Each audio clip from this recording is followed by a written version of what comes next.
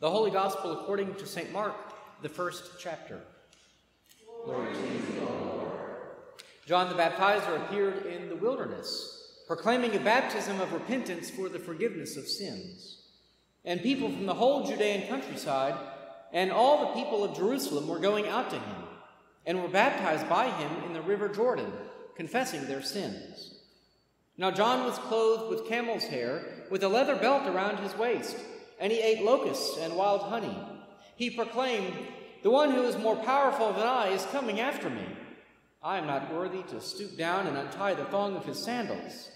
I have baptized you with water, but he will baptize you with the Holy Spirit." In those days, Jesus came from Nazareth of Galilee and was baptized by John in the Jordan. And just as he was coming up out of the water, he saw the heavens torn apart and the Spirit descending like a dove on him. And a voice came from heaven, "You are my Son, the Beloved. With you I am well pleased." The Gospel of the Lord. Praise to you, O Christ.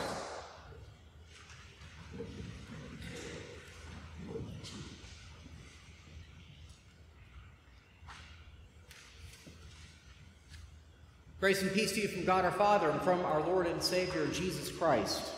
Amen.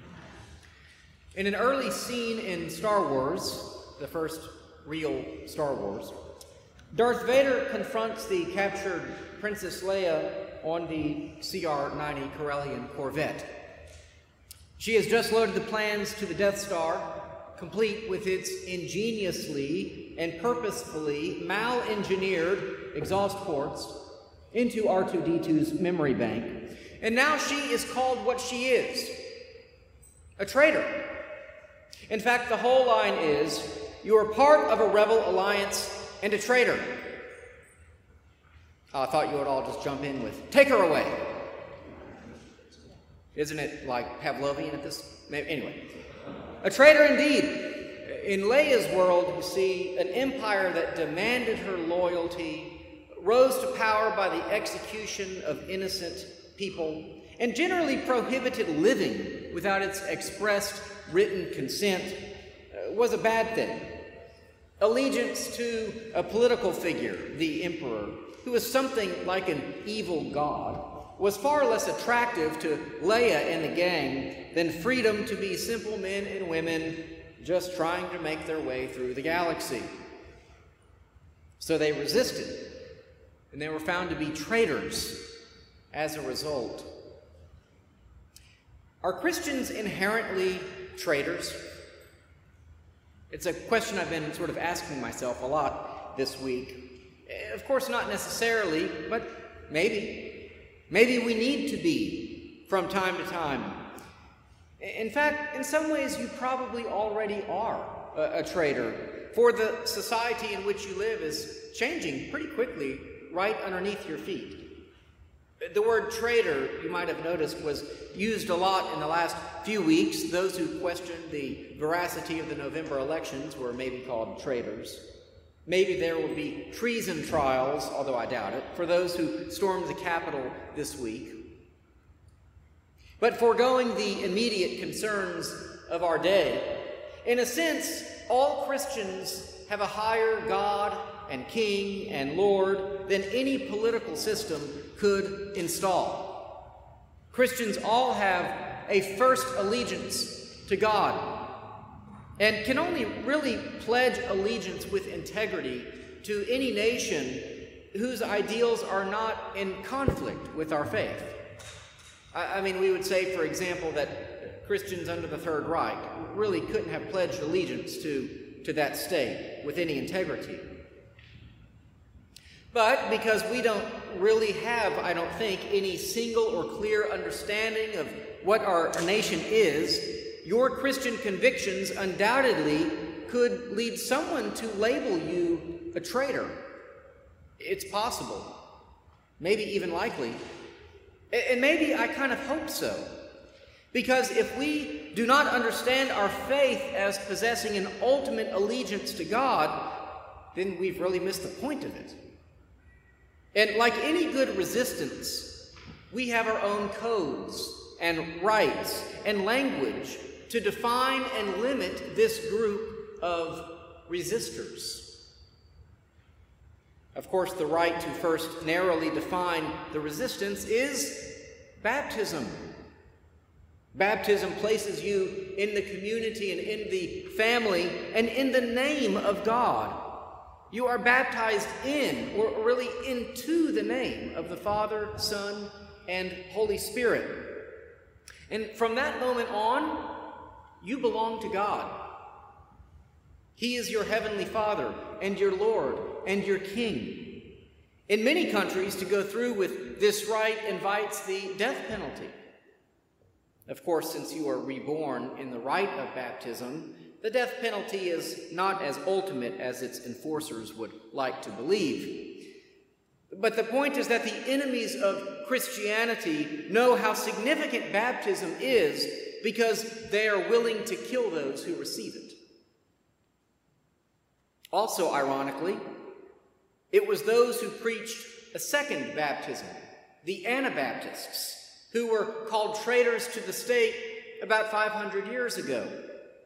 In Luther's day, one's baptism was really the beginning of their citizenship into the state. To renounce your infant baptism, then, was to renounce your birthright, your citizenship.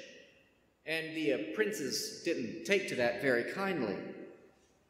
Now, I don't think the Anabaptists were really interested in renouncing their citizenship per se. They were arguing against infant baptism on biblical grounds. And certainly, no one's baptism into the Christian faith should be connected to membership into the state, because our baptism is not the state's proof of ownership. Rather, it is our incorporation into the body of Christ. Therefore, wherever Christians find themselves, at any time and any place, we are called to speak against injustice. We have our own law, you might say. It's the law that every human being, I would argue, lives under, but we proclaim it and describe it as our own. We have our own comprehensive view of the world. We have our own king. And as I've said before, I feel like I'm a bit of a broken record, but I'll keep saying it. We live in God's world. This is God's world. God is the creator. We are his creatures. He speaks, and we live by his word. And as important and as wonderful as it is to have good government, Christians are never 100% beholden to any government. We are always part of a rebel alliance and traitors, especially when we are told to live in a way that contradicts the edicts of God. This week, headlines, before all those other headlines, were made in the wake of a prayer ending Amen and Women. You probably heard it. And I don't think I really need to elaborate in a worship setting that ending of that prayer really made no sense. Amen is a Hebrew word. It means verily or truly. And it has nothing to do with males. So to create a female version of that word, it literally makes no sense.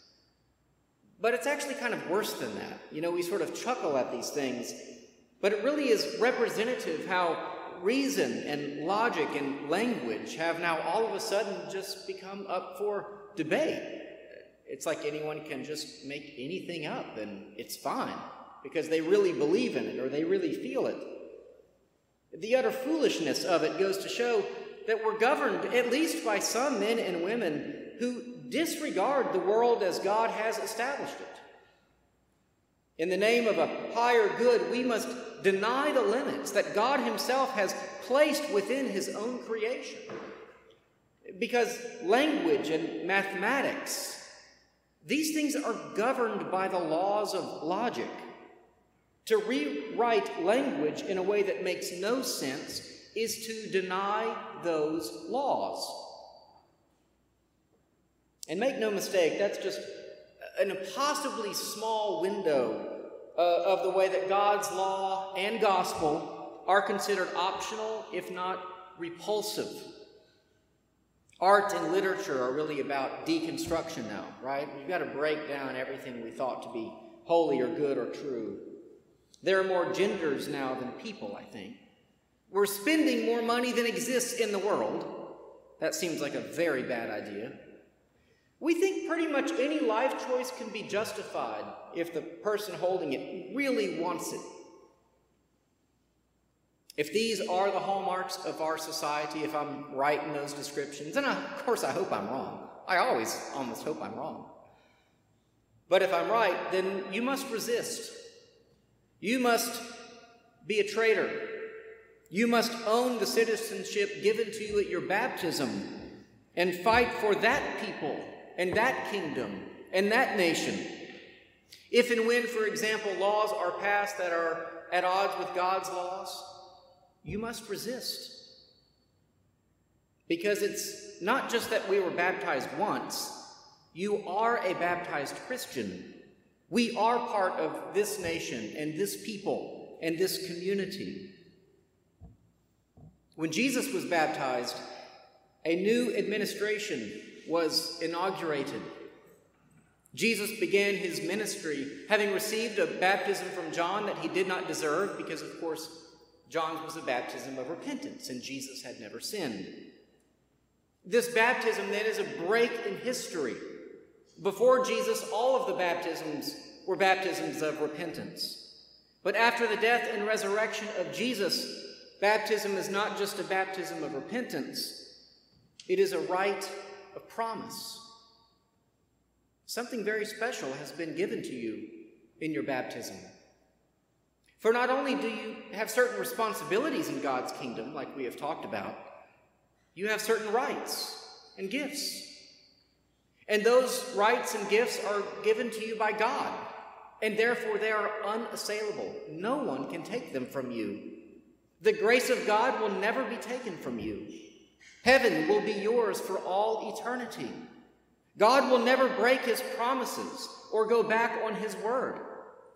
God is not for sale, and his kingdom won't change with the times. It is fixed. It is fixed as the nature and the character of God are fixed. In God's kingdom, your sins have been forgiven, and death has forever lost its sting. What we see at Jesus' baptism is the authority of the Father himself given over to his Son. We heard it. God speaks just like he spoke in Genesis 1 at the creation. And just like in Genesis 1, the Spirit of God is present at the baptism of Jesus too. This is my Son with whom I am well pleased. The new world order has begun. By God's grace, we are caught up in it through our baptism. May we have the strength to be good citizens within it. Amen.